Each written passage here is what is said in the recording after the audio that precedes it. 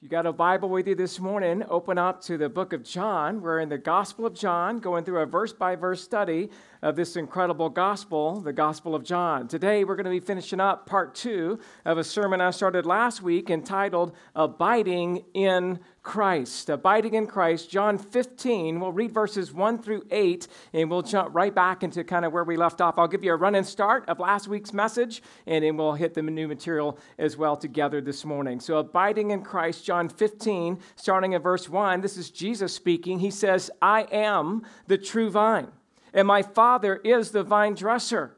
Every branch in me that does not bear fruit, he takes away. And every branch that does bear fruit, he prunes, that it may bear more fruit. Already you are clean because of the word that I have spoken to you. Abide in me, and I in you. As the branch cannot bear fruit by itself unless it abides in the vine, neither can you, unless you abide in me. I am the vine. You are the branches. Whoever abides in me and I in him, he it is that bears much fruit. For apart from me, you can do nothing. If anyone does not abide in me, he is thrown away like a branch and withers. And the branches are gathered, thrown into the fire, and burned. If you abide in me, and my words abide in you, ask whatever you wish, and it will be done for you. By this my Father is glorified, that you bear much fruit, and so prove to be my disciples. Father, we bow our heads and our hearts before you this morning, and we thank you for your word. We thank you for the living word, Jesus Christ, who became flesh and dwelt among us. And we're thankful for this passage of Scripture that clearly points us to the desire that you have that every Christian would be abiding in you. And by abiding in you, we would be bearing much fruit. So help us today as we examine this passage again, that you would show us what you want us to learn so that we can live like you want us to live. And it's in Jesus' name we pray. Amen. Well, out of Jesus' parables and out of all of his teaching and out of the Sermon on the Mount, all the teachings that we have in the New Testament, I would beg to say that one of the most vivid and powerful illustrations of the believer's relationship with Christ is this very picture, this illustration of Jesus being the true vine. Jesus is the true vine. We are called to be the branches. And we looked last week at how before we get to looking at how Jesus is the true vine, I think there's a little bit of a background going on here about being reminded of how Israel was the original vine. Last week we looked at Isaiah chapter 5, and we learned that Israel was actually a choice vine that the Lord had planted in his vineyard. And he had dug around it and made the ground fertile. And he had built a watchtower in the midst of that vineyard to protect the vine. And God had even hewed out a wine vat looking for Israel to bear and yield grapes. But do you know what Israel did? Last week we looked at, again, Isaiah 5 verse 4. They wandered away from God. And so Isaiah said in Isaiah 5:4, what more was there to do for my vineyard than I have not done in it? When I looked for it to yield grapes, why did it yield wild grapes? You see, Israel was supposed to be this precious vine of God. And Israel was supposed to bear grapes and produce for God, but Israel struggled with idolatry, and they struggled with harlotry, and they struggled with pride. And instead of yielding good grapes, it yielded wild grapes. And so what will God do but judge that vineyard? And what will God do but remove that hedge surrounding Israel, and it will be devoured? And so God broke down its wall, and it was trampled down. The nation of Israel struggled with obedience, just as you and I struggle with obedience today. Israel was tempted, and they fell into an external religiosity, which led to complacency and spiritual apathy. So God said to Israel through the prophet Jeremiah 2:21, I planted you a choice vine, wholly of pure seed. How then have you turned degenerate and have become a wild vine? And so as a vine, Israel was not thriving. It was not flourishing. It had become degenerate, which means that it had turned aside or departed. Israel had become like a wild vine, which means that it was a foreign or an alien vine. Israel was no longer abiding in God. Israel had turned away from God. Israel was drying up and was all but gone. And this is no different than maybe you or I having a bad tooth. Oftentimes, a bad tooth, due to infection and disease, is no longer receiving good blood flow from the jaw. It is no longer abiding in a healthy relationship with the rest of the body, and it may be decaying because it's not getting that proper blood supply. So you go to the dentist, and they may have to pull it out. They may even have to do a root canal, which we all know about and love. How many root canals do we have in here this morning? There you go. Then you'll never forget that, right? And the idea is you got to dig the whole root out of all that decay and tissue out of your body. And when they pull that tooth out and they pull that root out, you know what they do with it? They stick it in the trash because it's no good for anything anymore. This is no different than a patient that is beginning to develop gangrene. And one of their limbs and extremities begins to have poor blood flow, oftentimes due to advanced diabetes that they've been struggling with for years. And the leg is no longer abiding in a healthy relationship with the body receiving proper blood supply. And sometimes the only option that you have at that point is to amputate the leg. I'll never forget when I was a physician's assistant doing a rotation in general surgery, we had to do one of these amputations above the knee. And I'll just never forget assisting in that surgery, taking the saw on one hand while the surgeon had the saw on the other end, and we're cutting through the femur. We get through the femur, sever this leg. The surgeon looks at me with a smile, and he says, "Hey, Adam, take this leg. And I want you to take it over to the room and throw it in the trash." And I'm like, all right, I take the leg, I'm walking over here, and I'm like, it's the weirdest feeling in the world, but what good is a decayed tooth? And what good is a rotten leg? I mean, technically, you're supposed to send that stuff to pathology, and they look at it, and they put it in the leg graveyard somewhere. But in the OR, you're just like tossing it in what would be equivalent to the trash. Here's what we're saying. Degenerate branches, dead teeth, and diseased appendages, they all have to be cut out. They all have to be cut off, and they all have to be thrown away. But here, in John 15, we see Jesus is going to do something that Israel could not. Jesus will succeed where Israel failed. Jesus will sustain true believers in the faith, while the stem of Judaism was only able to yield wild grapes. Branches depend on the vine for their life. They depend on the vine to receive water and nutrients so that they can bear fruit. And if you cut away a branch from the vine, it has no way to thrive or to even survive. You see, the vine is rooted in the soil, and the vine produces nourishment, which is essential for the growth and maintenance of life. And if the branch is severed, there is no lifeline. If the branch is disconnected, there is no way for it to continue to live. And if the branch is cut off, it will die. The purpose of a grapevine is to grow grapes, and the purpose of the branch is to bear fruit. And any good farmer knows that if the branches are not bearing fruit, then they have to go. You cannot have fruitless branches taking viable organic nutrients away from the fruit-bearing branches. Therefore, the branches that are not bearing fruit will be cut off.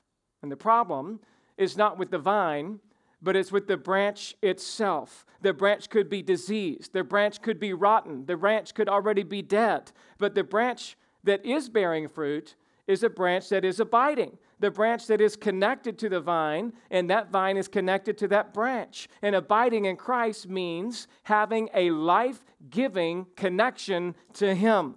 Abiding in the vine means that we're totally dependent on Jesus. Abiding in the vine means that we are continuing day by day, hour by hour, moment by moment, and even second by second, we're depending on Christ to be our lifeline.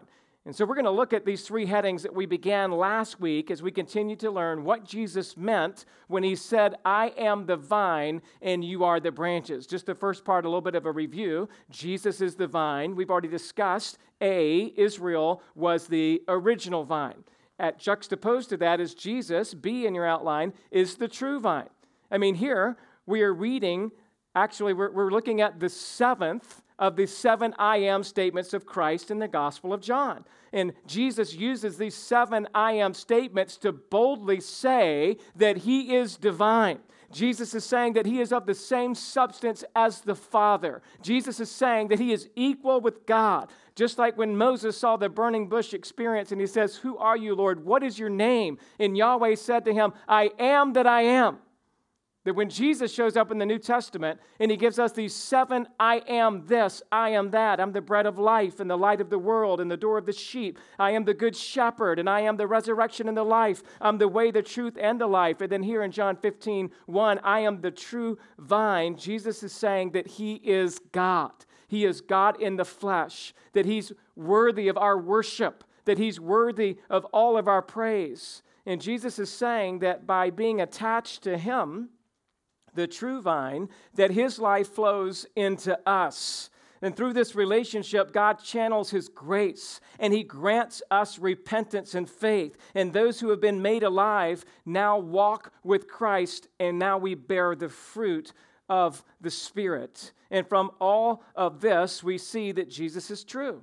It says, I am the true vine. He's real. He's genuine. He's not a type. He's not a symbol. He's the real thing. And knowing this should make you want to come to him today. Knowing this should say, you know what? I want Jesus to be my wonderful counselor today. Knowing this should make you say, I want him to be my shepherd. I want him to be my teacher. I want him to be the great physician of my soul. I want him to be my advocate. I want him to be my all in all. I want to worship Jesus. I just want to be close to him. And it's not good enough just to have osmosis. I want to be tied in to where all of that tissue, that vascular tissue, is flowing into my heart and it's flowing into my life. And I want to bear fruit for my Lord. You know why? Because he's the true vine.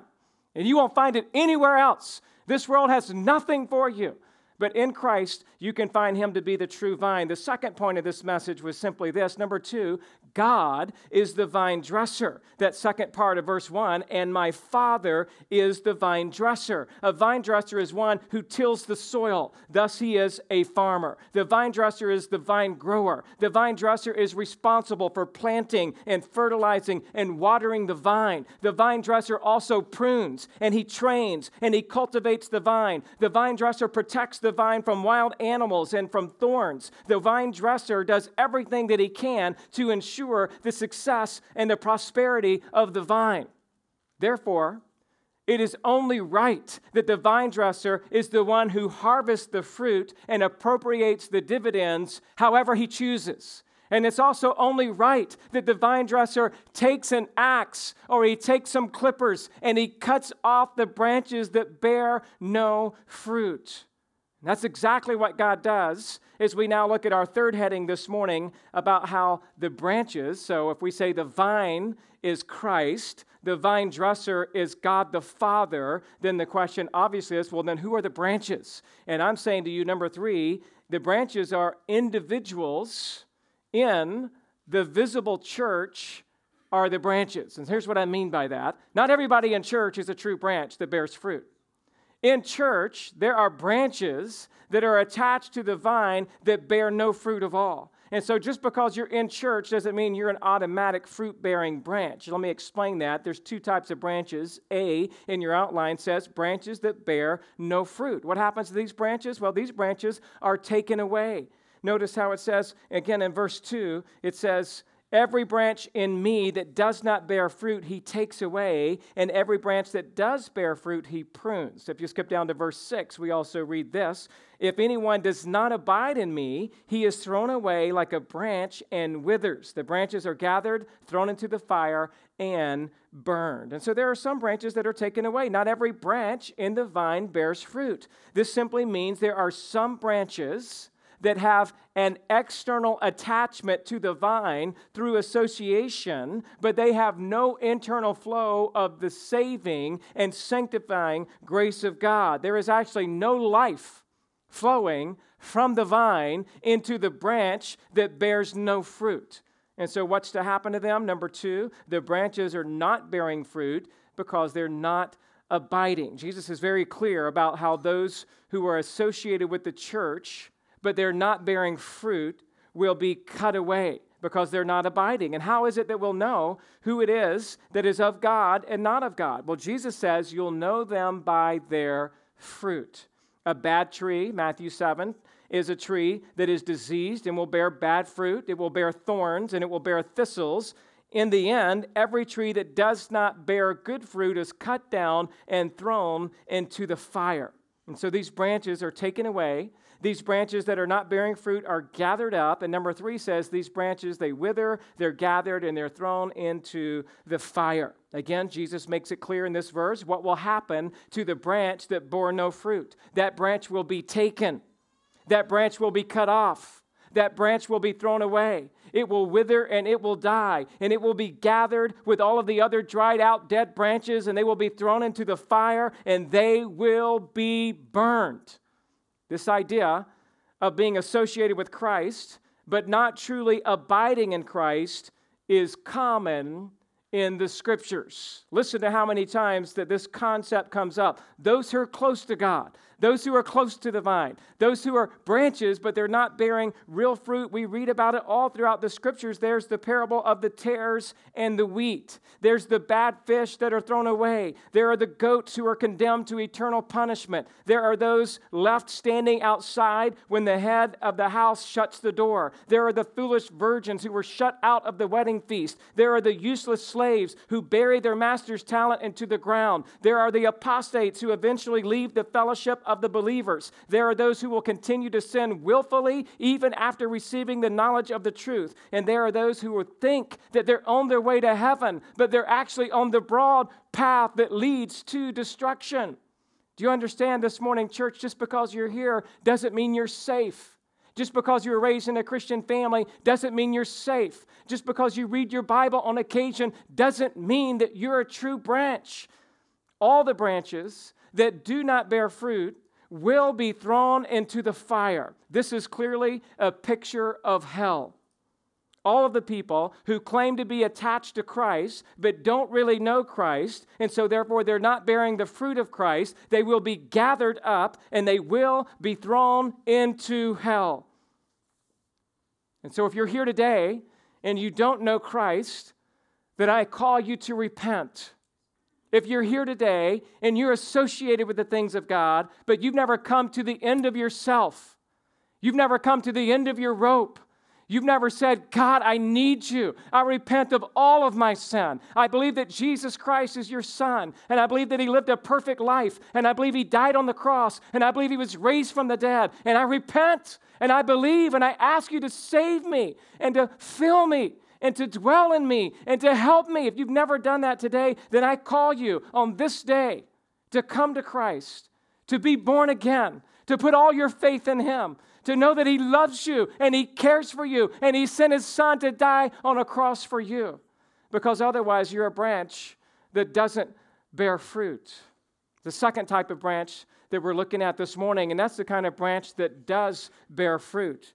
And even though those branches are going to bear fruit, you're not going to like number 1, which is these branches will be what? Sounds like it's just hard for you to say that. These branches will be what? They'll be what?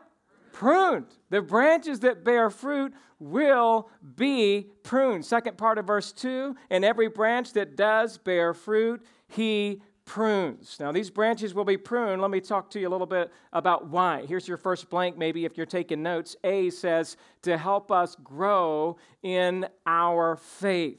Why is it that we need to be pruned? Because God wants to help us grow in our faith. Now, the branches that do not bear fruit are taken away, but the branches that bear fruit are pruned. Why? So that, into verse 2, they may bear more fruit.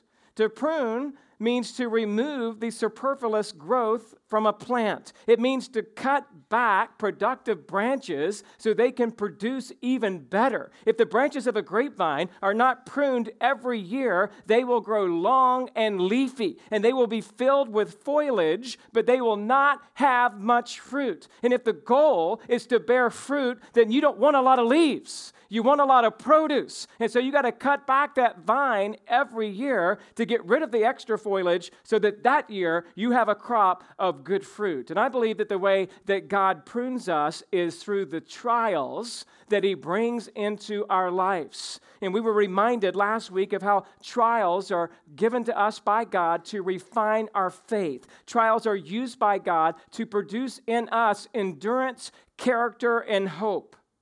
And you may think that pruning hurts, but pruning is there to actually help you.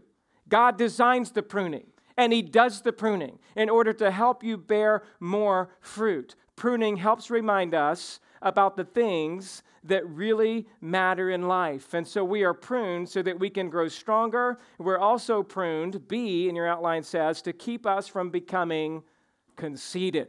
To keep us from becoming conceited. Turn with me, if you will, to 2 Corinthians chapter 12. Paul had a trial. Paul had a thorn. Paul had a difficulty in his life, and he talks about it in 2 Corinthians 12, and he gives us some really good theology when he says this. 2 Corinthians chapter 12, verse 7, Paul says, "So to keep me from becoming conceited." You see, it's easy for Christians to become conceited. It's easy for Christians to say, all right, I'm doing okay. My life's going pretty good. I've trusted in God. Nothing can harm me now. Satan has no hold on me. And if we're not careful, we can get a little cocky. And we can get a little too big for our britches, so to speak. We can be conceited. And so to keep me, Paul says, from becoming conceited, because of the surpassing greatness of the revelations, a thorn was given me in the flesh, a messenger of Satan to harass me and to keep me from becoming conceited. There was some challenge Paul had in his life. Some people say this was some type of physical problem that he had. Some say it's a besetting sin of temptation. Others say that it was the Corinthian people who never really submitted to and followed Paul's apostleship without him explaining it to the nth degree. Whatever your view on that is, it was a thorn. And it was a problem for Paul, and he wanted it gone. And yet he says at the beginning of verse 7 and at the end of verse 7 that God gave that to him. It was a messenger of Satan in the sense of God's sovereign even over that to keep Paul from becoming conceited. Verse 8, Paul said 3 times, I pleaded with the Lord about this, that it should leave me. But he said to me, my grace is sufficient for you, for my power is made perfect in weakness. Therefore, I will boast all the more gladly of my weaknesses so that the power of Christ may rest upon me. What a perspective Paul has here as he's learning that even though he's pleading with God to take this away, that God wants to keep bearing down this thorn in his flesh in a way that would keep Paul humble. And you know what God's saying to him? He's saying, hey, I'm enough.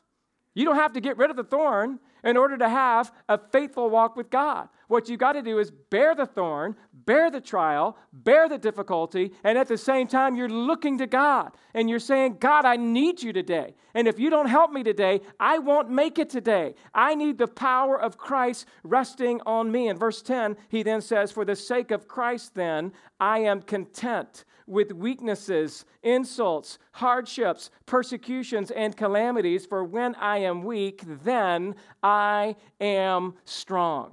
You see, pruning is a good thing. It helps us to grow. It keeps us from becoming conceited. And one last thing that we could say here is that pruning is there to help show us his love for us. It's there to help show us his love for us. You know what? Pruning shows us what really matters. You know what doesn't matter? Wood, hay, and stubble. It doesn't matter. You know what does matter? In 1 Corinthians 3:12, gold, silver, and precious stones. In other words, God's saying, I love you so much, I'm going to root out everything out of your life that doesn't really matter because you got too much clutter. You need to send out some of it to self-storage. You need to get some of it out of your life. You need to know that I love you. So a loving father, we're showing, again, part of the pruning, I believe would be the disciplining of the loving father that we have to us, just like a loving father cares for his son. Turn to Hebrews 12. I know you know the passage, but just look at it with me if you will. Hebrews chapter 12, verse 5 and 6. Just like a loving father will show his love in a tough way to a son that he loves, a loving father will graciously and kindly confront him. And that's what our God does. Hebrews 12, verse 5 and 6. And have you forgotten the exhortation that addresses you as sons? My sons, do not regard lightly the discipline of the Lord. We could say, do not regard lightly the pruning of the Lord. Don't regard lightly the trials that God brings into our life. Don't regard that lightly. That's something God's doing. He's doing that not to make us weary, but to reprove us because He loves us and He disciplines and He chastises every son whom He receives.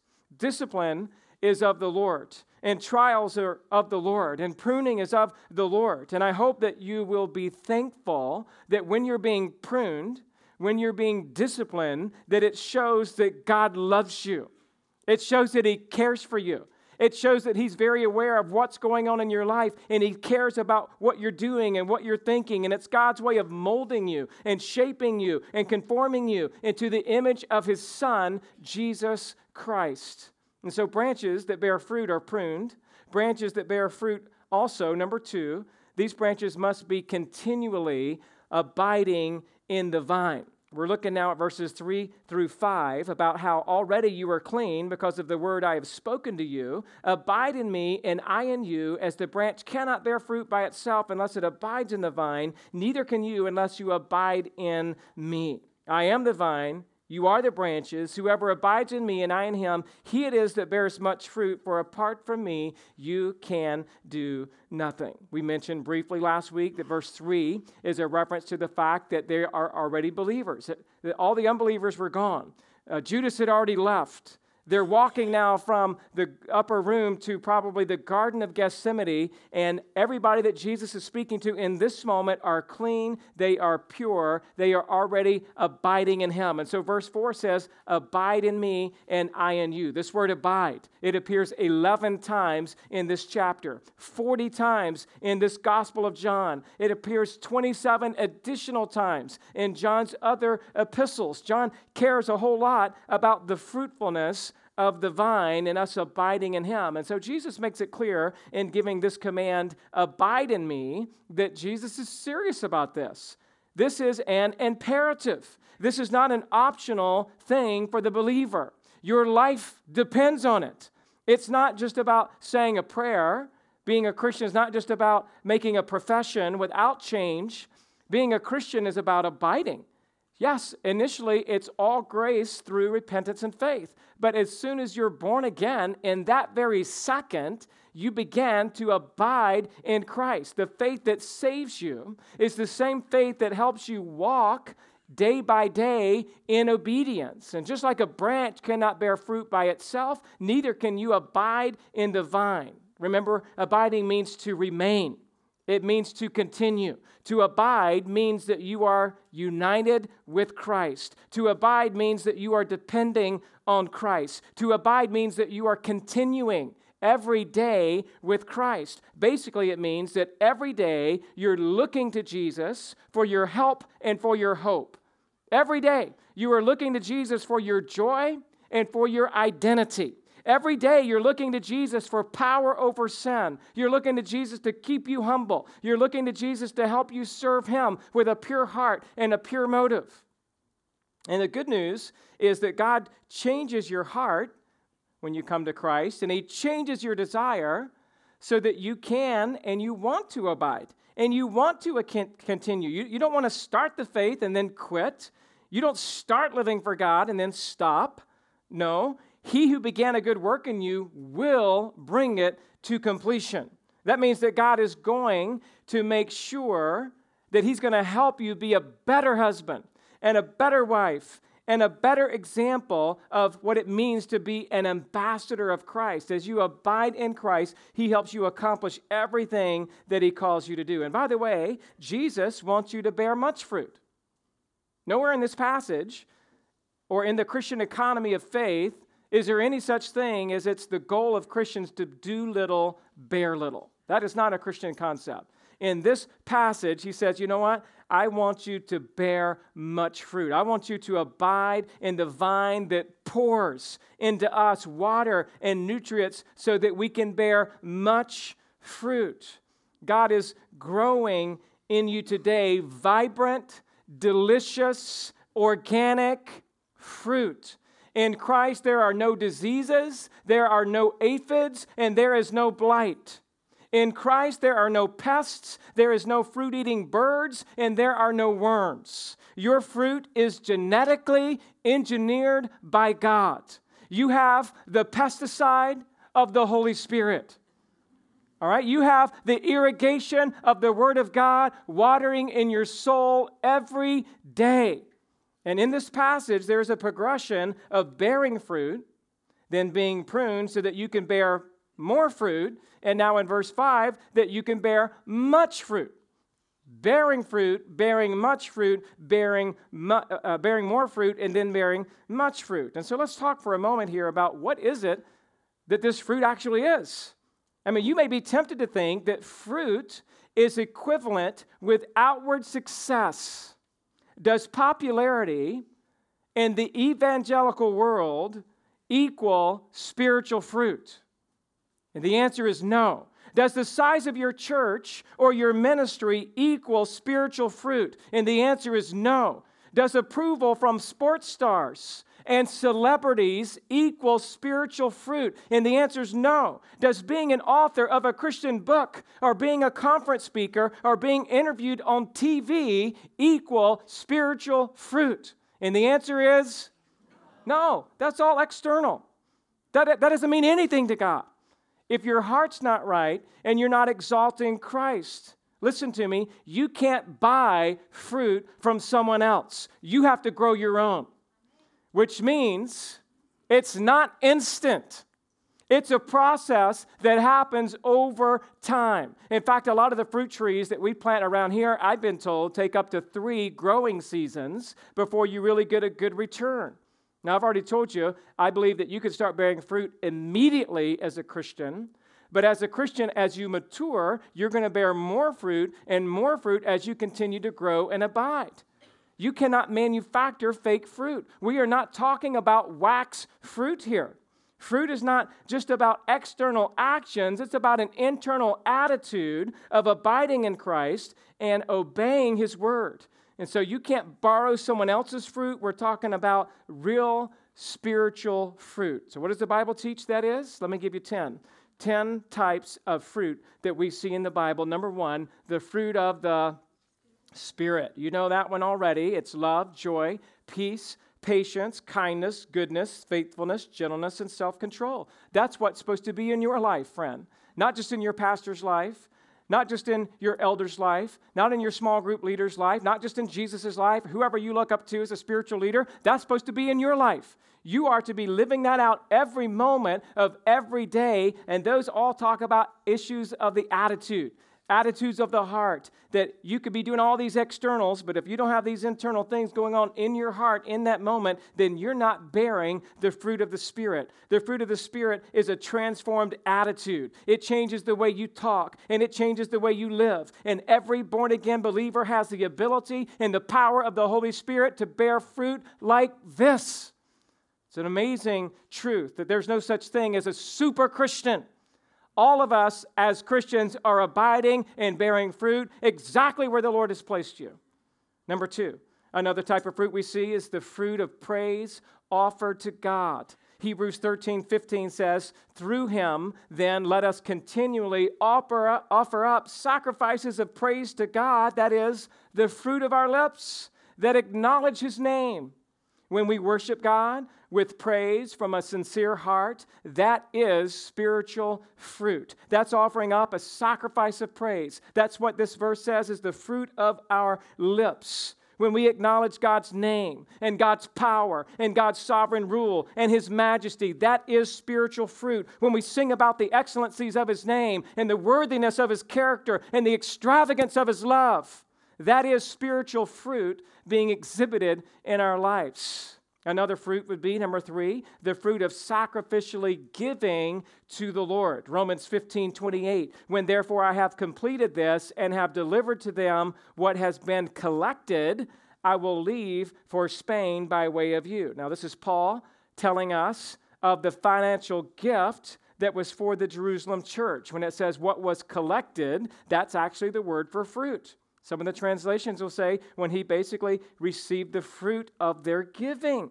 So we understand here that this shows that the fruit of believers is genuine love and gratitude for the church. It says it even more clear in Philippians 4:17, not that I seek the gift, but I seek the fruit that increases to your credit. Here Paul is talking about how the Philippians were giving as unto the Lord, which means they were storing up for themselves treasure in heaven. There would be added to their account eternal reward. And when you give to the Lord with the right heart, that is called in the Bible spiritual fruit.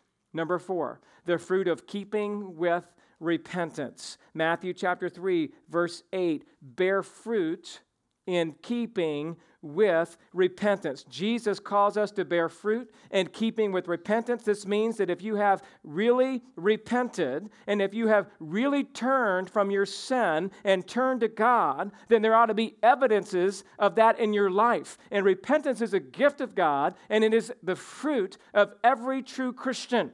This means this: Christians repent and they walk with God, and they do it every day. And they show that when they repent, there's a change in what they do and in how they act and in how they think. And if someone says they've repented, but their life continues the same with no change, that's not the fruit of repentance. The fruit of repentance is saying, God, I'm sorry. Please forgive me. And I repent. And I'm asking you to help me to never live like that again, to never do that again. And I can't do it without your help. Lord, fill me with self-control so that I can walk in accordance with your word. And so Christians repent and they believe in order that they could walk and abide in him every day. That's part of the fruit that we're talking about. Number 5, the fruit of a transformed heart. Matthew 13, verse 23, as for what was sown on good soil, this is the one who hears the word and understands it. He indeed bears fruit and yields, in one case, 100-fold, and another 60, and another 30.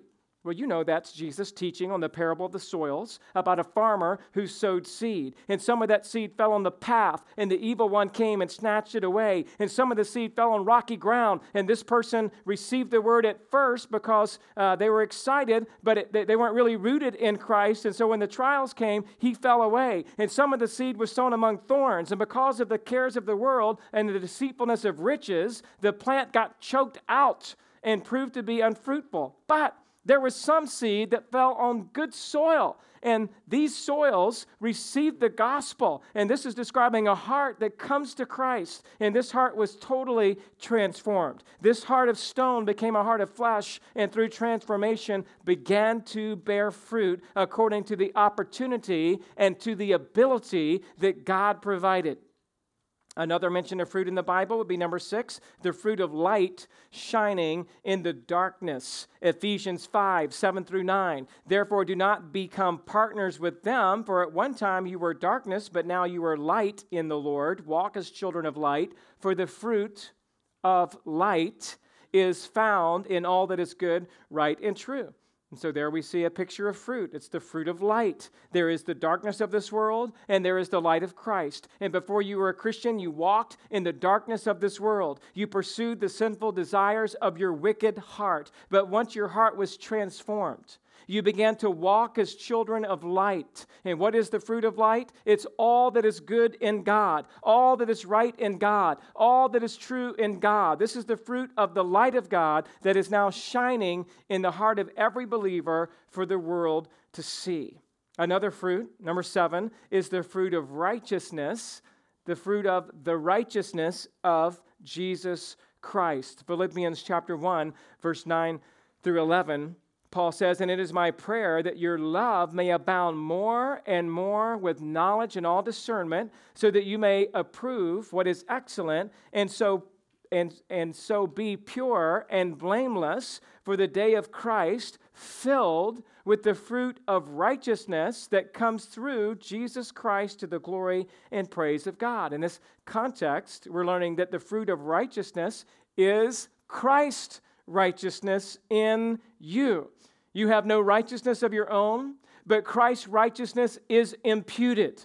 That means it's given to your account by faith. This righteousness saves you, and it leads you, and it fills you with wisdom and discernment to be pure and blameless. And every Christian is filled with the fruit of the righteousness of Christ. We are not holy. He makes us holy. We are not pure. He makes us pure. We are not blameless. He makes us blameless because of the fruit of the righteousness of Christ. Another fruit would be, number 8, the fruit of peace in being trained by righteousness. Hebrews chapter 12, verse 11. For the moment, all discipline seems painful rather than pleasant, but later it yields the peaceful fruit of righteousness to those who have been trained by it. Earlier, we saw how part of the pruning of the vine includes God's loving discipline. And here's where we see the result of that loving discipline, even though it's painful and unpleasant at the moment, yet we know it's the correction that we need. We need to be trained. We need to be reproved. We need to be growing and changing so that we can then receive the peaceful fruit of righteousness by accepting God's discipline and not fighting against it. I mean, I just think a picture of that is when you had your little one, and maybe out of love, you were patiently disciplining your child, and they're fighting, and they're resisting, and they're bowing, and they're, doing whatever they can to flinch. And then finally, as you're just lovingly explaining what you're doing and doing, all of a sudden you just kind of feel them, I'm just going to receive it.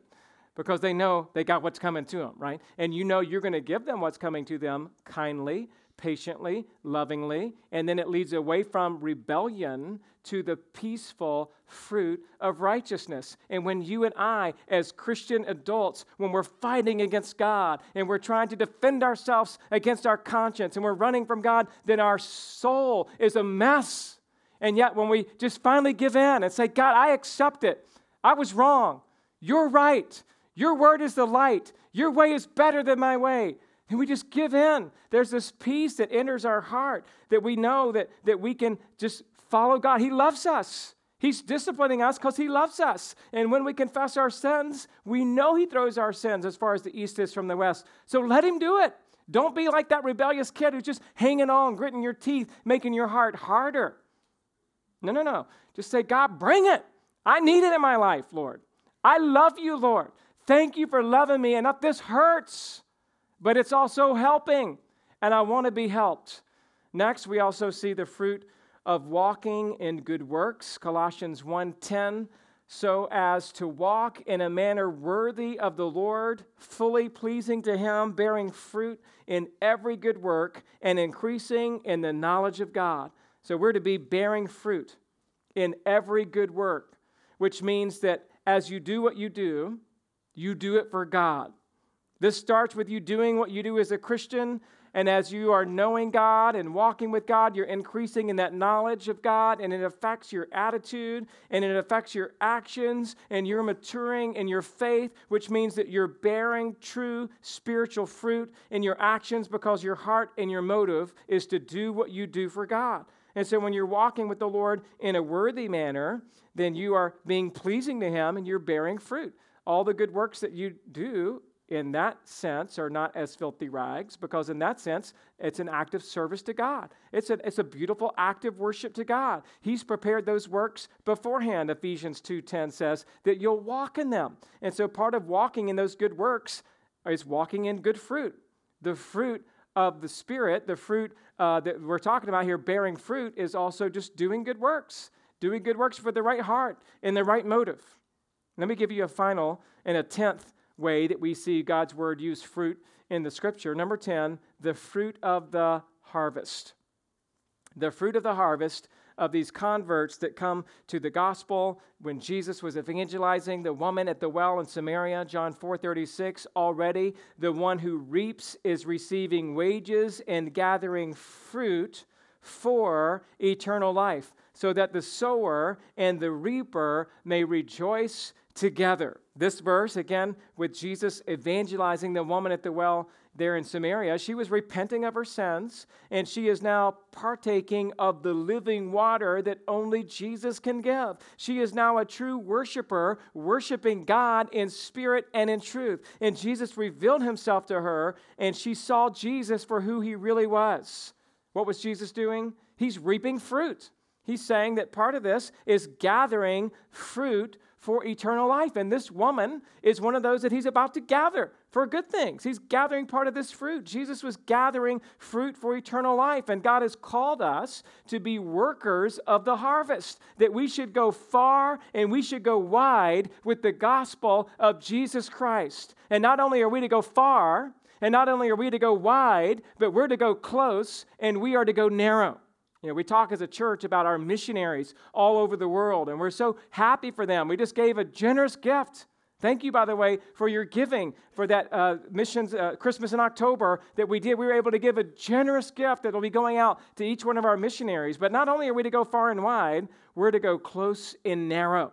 And what I mean by that is your neighbor next door, and that person that you work with at work, and that classmate that's in your class, and that person that's on your ball team, and that person that's in your dance class. You have the opportunity to go to each individual that you're with and to live life on mission. I mean, you understand that most of us in this room have never been to a foreign country to tell somebody about Jesus. And I'm saying you don't have to obey this verse. To obey this verse, you can witness to your neighbor, to anybody that's around you, every person you come in contact with every day, big or small, popular or unknown, rich or poor, old or young, black or white, Lakers fan or Clippers fan. They all need Jesus, right? Every last person in Santa Clarita needs Jesus. So listen to me. As a church, don't you want to be part of the harvest, of those gathering fruit? You work for God. You belong to Him. We're to be gathering fruit. And I'm praying that God would bring a revival in our church. You know that? Me and the elders pray every time we pray to God, would you just increase the fruit of this church? Would you increase the passion of this church? That individuals in this church would be so passionate about reaching their neighbors and reaching out with the gospel. One of the funnest things that we do as an elder meeting when we sit and have dinner together, it's just various elders will talk about witnessing conversations they had this week. Jim will tell me about somebody he witnessed to at work. Somebody else will tell me about a conversation they had. Dr. Barrick will talk about reaching his neighbor and all the people lost in the Grand Canyon. It's like wherever they are, we are trying to be faithful to talk to people about Jesus. I want you to join us, right? I mean, we get to be a part of gathering the fruit of the harvest. All of these are types of fruit that show what a branch does. When a branch is truly abiding in the vine, these are the types of fruit that we're to bear. Well, one last point here, number 3, the branches prove to be faithful. The branches prove to be faithful, verses 7 and 8. If you abide in me, and my words abide in you, ask whatever you wish, and it will be done for you. By this my Father is glorified, that you bear much fruit, and so prove to be my disciples. These branches prove to be faithful. There are great benefits to abiding in Christ. When you abide in Christ, you have assurance of your salvation. When you abide in Christ, you have ability to bear more fruit. When you abide in Christ, you have confidence in your prayers being answered. I mean, here in verse 7, Jesus does not say He will grant everyone's wishes whether or not they abide. What does verse 7 say? It says, if you abide in me. It's the same concept when Jesus says, whatever you ask in my name, it will be given unto you. There's no just blanket statement, ask for whatever you want and it's all given to you. No, James says it's the prayers of a righteous man that availeth much. And so what we're understanding here is that we need to be abiding if you want God to answer your prayers. You're saying, Adam, are only Christians who are walking in God's will going to have their prayers answered? Well, this is certainly where the Bible pushes us. I mean, the Bible does say in Psalm 66, verse 18, if I had cherished iniquity in my heart, the Lord would have not listened. So it's basically like that psalm is saying, if you have some secret sin, some pet sin, some unrepentant sin in your life that you're going to hold on to because you would rather have it than Jesus, then he's saying, then God doesn't listen. He's not hearing you because you're lost. It's James 4:3. You ask and do not receive because you ask wrongly to spend it on your passions. Listen to me. Don't expect your prayers to be answered if you're not walking in obedience and in pure motives from the heart. And not only that, but here in verse 8 we see Jesus says that it is by this that the Father will be glorified, that you bear much fruit, and so prove to be my disciples. How do you prove to be a disciple? Is it by what you say, or is it by what you do? My pastor used to say, words come a dime a dozen. Lots of people say they love Jesus. But if they're not walking with him, like we've looked at in John 14:15, Jesus said, if you love me, you will keep my commandments. So I'm not saying that you're saved by showing. You're saved by faith alone in Christ alone, period. But if you are saved by grace alone in Jesus Christ, then you will show it. It's impossible not to. Matthew 5:16, in the same way, let your light shine before others so that they may see your good works and glorify your Father who is in heaven. Can those around you see your good works if you're not showing them? Is your light shining in your neighborhood? Is your light shining in your school? Is your light shining in your place of work? Is this church shining as we seek to honor Jesus Christ together? Again, you prove that you are genuine and have a genuine discipleship relationship when you're genuinely walking with him. And the fruit that you and I are to bear is the fruit of the Spirit, because any other fruit is a fruit that does not honor God. So let me ask you this morning, church, are you just attached to the vine externally, or are you abiding in the vine with every fiber of your being? If you are a branch that bears fruit, are you willing to be pruned in areas where God wants to grow you? Do you trust God to prune you in the right spot and in the right way? Do you want to bear fruit? If we abide in Christ, then he abides in us, then we will bear much fruit. But apart from him, we can do nothing. So I'm asking you, church, examine yourself. Have others examine you. See whether or not the things that you're doing in your life equal these 10 examples of fruit given in the Scripture, that we would walk in this way as we seek to exalt the Lord Jesus Christ and to always be abiding in the vine. Let's pray together. Father, thank you for the opportunity to look again at this passage of John 15. And Lord, it can be a scary passage at times when we think about these branches being cut off and thrown into the fire. And it can be a little bit of a difficult passage when we think about the pruning that takes place in the life of every believer. But I pray that today, God, that we would just focus as well on this idea of abiding, that we see here the beauty of you bringing us into relationship with you, and that you wanting to prune us and to shape us and to mold us into the type of branches that would bear much fruit. God, we want to be a church that bears 30-fold, 60-fold, 100-fold for you. God, we want to be a church that finds our joy and our identity and our attitude constantly encouraged. And we see from this passage this morning, it all comes from abiding. We want to abide in you. We want to remain in you and continue with you and depend upon you. And so do a work in our hearts as we think about this and as we prepare our hearts for communion. I pray in Jesus' name, amen.